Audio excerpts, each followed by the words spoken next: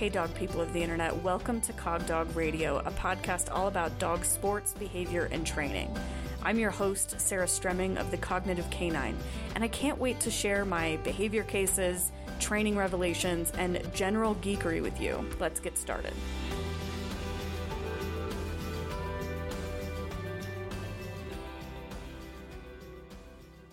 Okay, y'all, we gotta talk about something. We gotta talk about humans and their own personal self-regulation and or impulse control. I don't think it's impulse control. I think it's self-regulation, but whatever. Call it what you want. Y'all got to control yourselves. And what am I talking about? I am talking about the fact that when you're training dog sports in particular, this is going to be a sporty episode for sure. You have to make choices that serve your future self, your future team, rather than your today self and your today team. Let me give you an example. If I throw a dumbbell for Felix and he's in a sit-stay at my side and his little butt comes off the ground and he starts to hover, if I, in that moment, choose to send him for that dumbbell, I am serving my in-the-moment self because it's very fun for me. He runs super fast. He grabs it. He comes in the front. He's just such a fun dog to train. And I am not serving the future of my team if I do that. It isn't about his self-regulation. He starts to hover off the ground. That's on me to train him better. And actually, it's on me to handle the antecedents better because that's what that's about for him. But that's probably a different episode. But what it matters most in that moment is that I do not send him for that dumbbell. And it's very tempting to ask him to sit again, and then maybe even ask him to lie down, and then send him for the dumbbell. And I am guilty of that. But that doesn't serve us either, because the mistake already occurred. And so anything that happens after that is reinforcing that mistake if I eventually let him have the thing that he was anticipating when he kind of committed the error. So if your dog shows anticipatory behaviors that are bad for you as a team going forward, and you allow them to access the thing that they are anticipating, you are digging the grave of your performance team. You are wrecking it for yourself. The most common place that I see this in my students who do dog agility is the start line. So start lines start to get really pushy as soon as the dog starts to anticipate running the course, doing the obstacles, or seeking the reward. And so depending on the dog, they might not start to break start lines until you start competing. I'm going to argue most of them showed you anticipatory behaviors that you reinforced if they do start to break their start line in competition, but they may not do this blatant, run past you that you notice as a big glaring red flag once you're competing in training. They may have just their butt hovered, like I mentioned with Felix, or maybe they walked forward and you didn't realize they did, or maybe they released right before you released them, but you didn't know that because you didn't make sure before you released. So I'm going to repeat a part of this again. If they are committing errors that are errors of anticipation, and you reinforce those errors of anticipation with the thing they were anticipating, you will have a very hard time getting away from that. So this does come back to your self-control. It does not come back to their self-control as much. And everybody wants it to. Everybody says, oh, my dog needs better impulse control. He's breaking his start line. He's breaking his contacts. And lo and behold, we go back through, we look at the foundation videos, we look at your training videos, and it is in fact you, darling, who trained the dog when the dog was clear that they were not ready, that they did not have a headspace to be trained, that they were anticipating the thing you were going to do next, and you proved them right. You proved that their anticipatory behaviors will lead to the thing they were anticipating. So what do you do instead?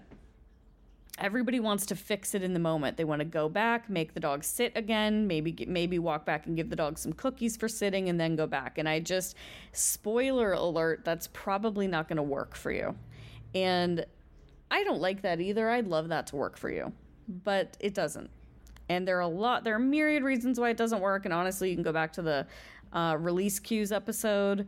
We'll tell you a lot about why that doesn't work. But essentially, fixing it in the moment is not what you want to do. You want to end that repetition right then and there.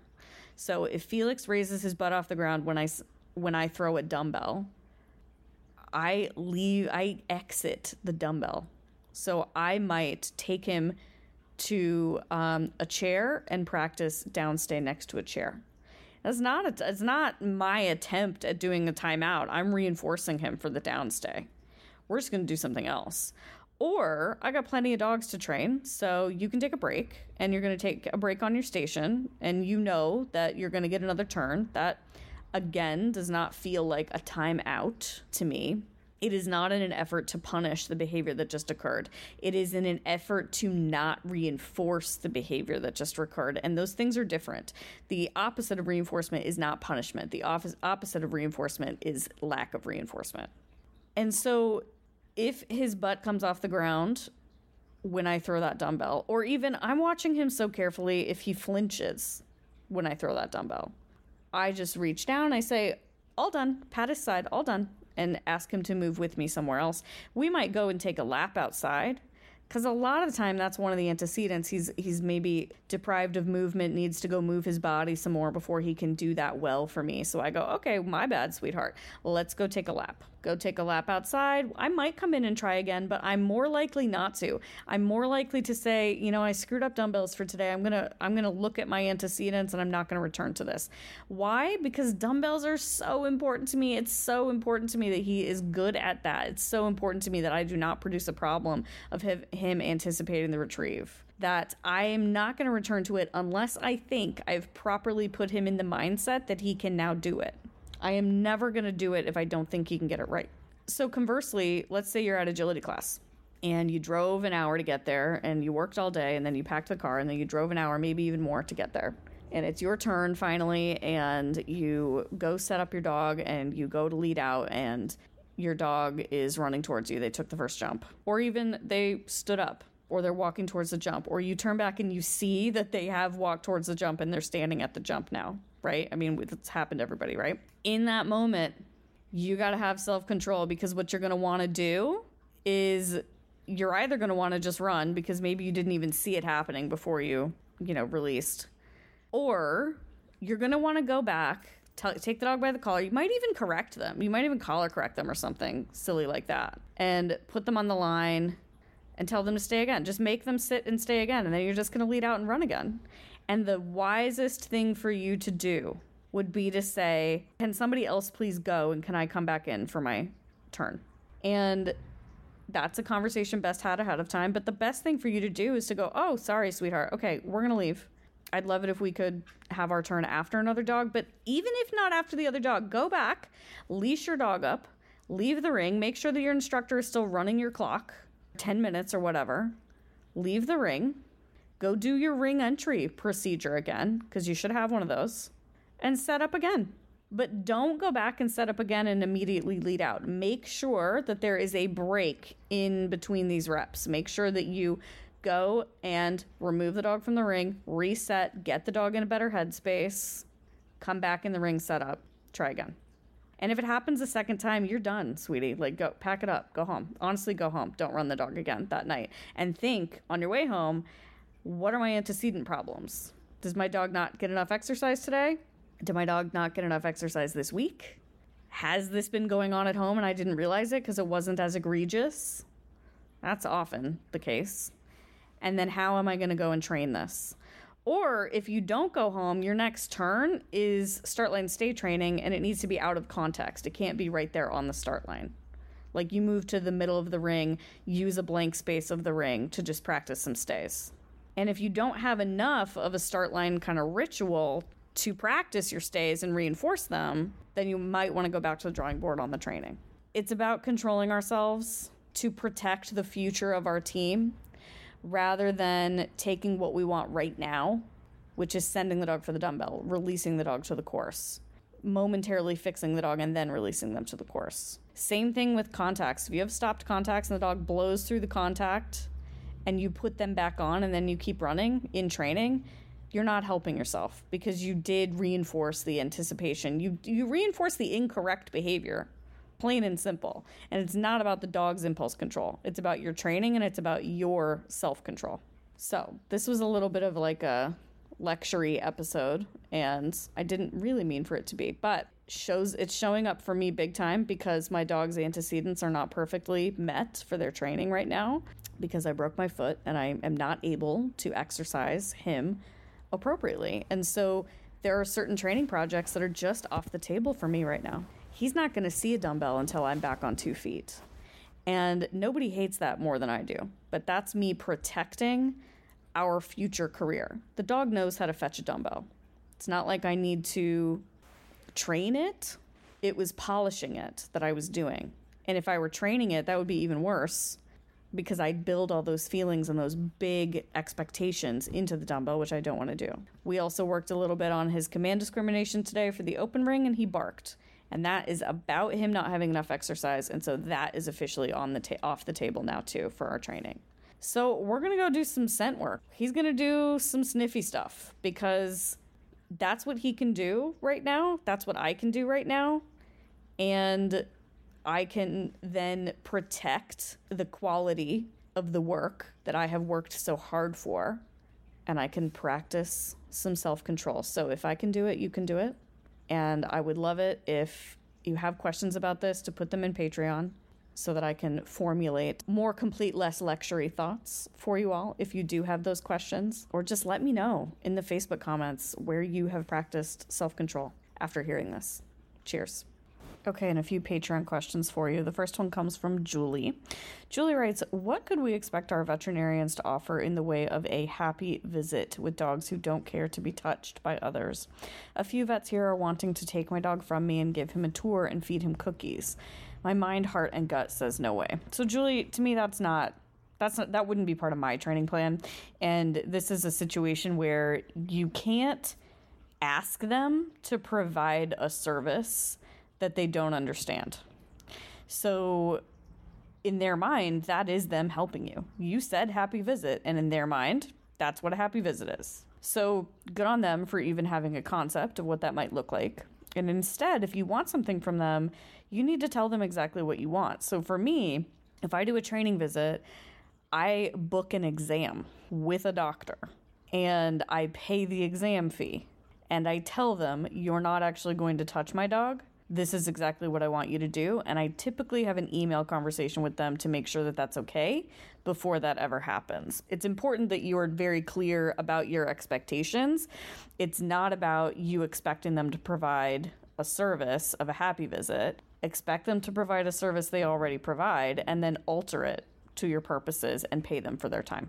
Next one comes from Ellen, who writes, what resources would you suggest for people that struggle with staying calm in situations where their dogs need them to be calm? My therapist and I are currently working through my oh-so-useful phobias around something terrible happening, i.e. my dog biting someone or running off and getting hit by a car, etc. And it is incredibly valuable.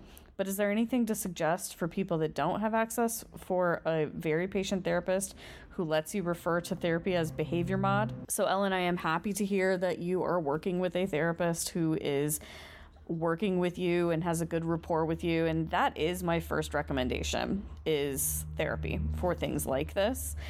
And truly, I can't make solid recommendations otherwise. There are really myriad books, podcasts, etc. On kind of keeping oneself steady and calm, and you do have to kind of just explore them and find what works for you and what's right for you.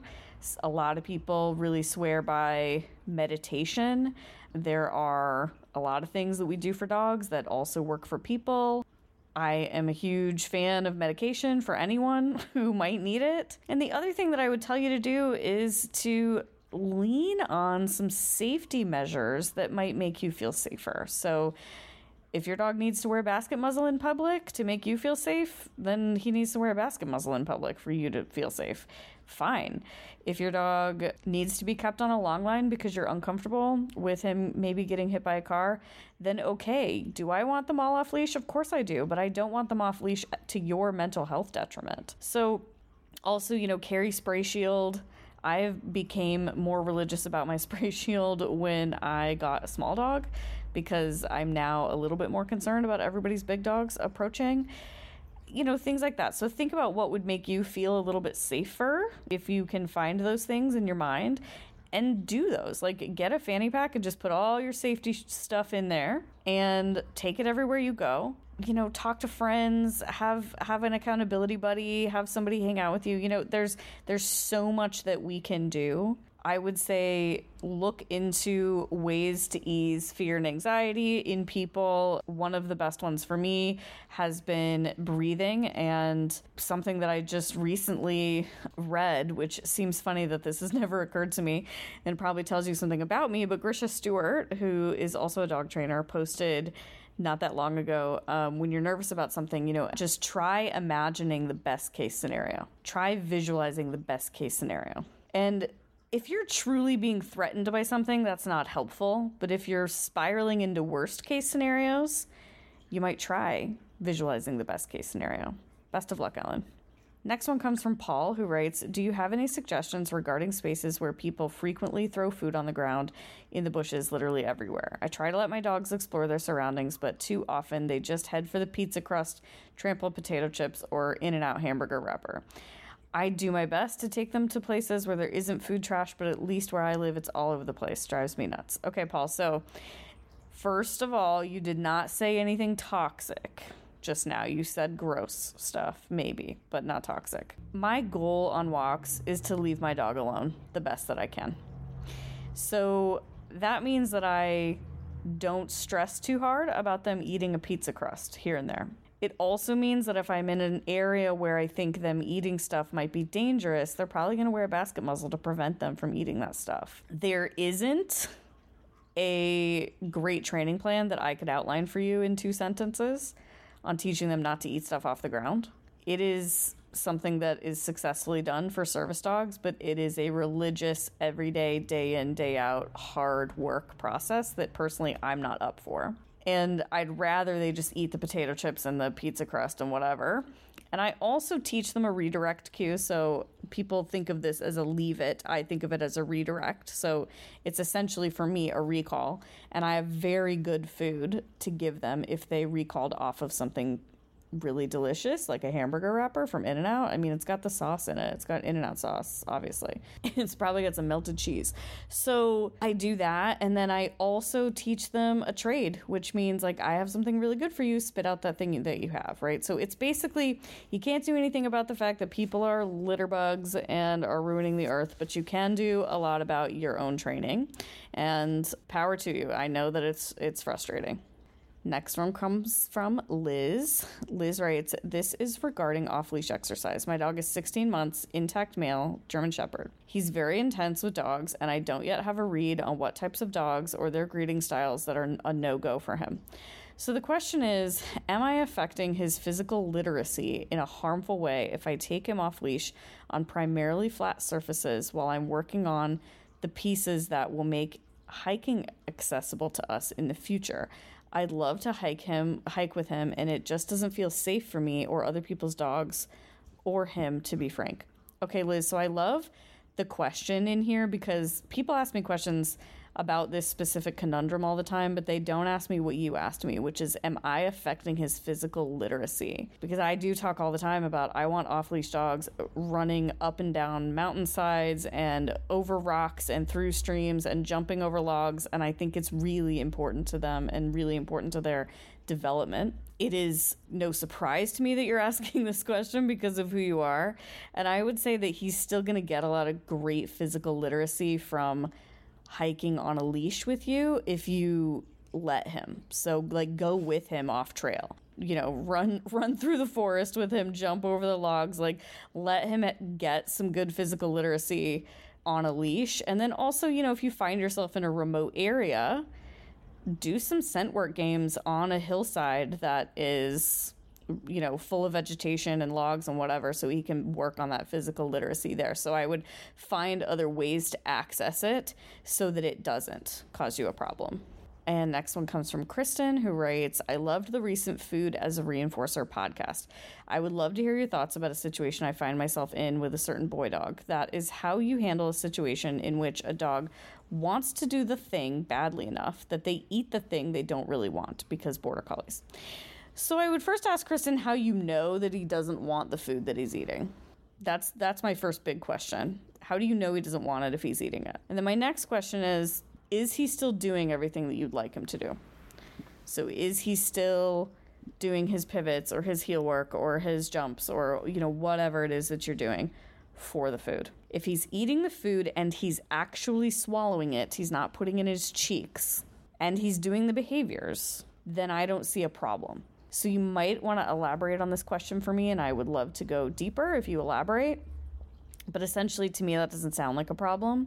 It would be a problem if he is taking the food and then not swallowing it, in which case I would remove him from the scenario and ask him to eat again. And I would, basically we are teaching them to do what you're kind of saying he does, which is to eat the thing in order to get to do stuff.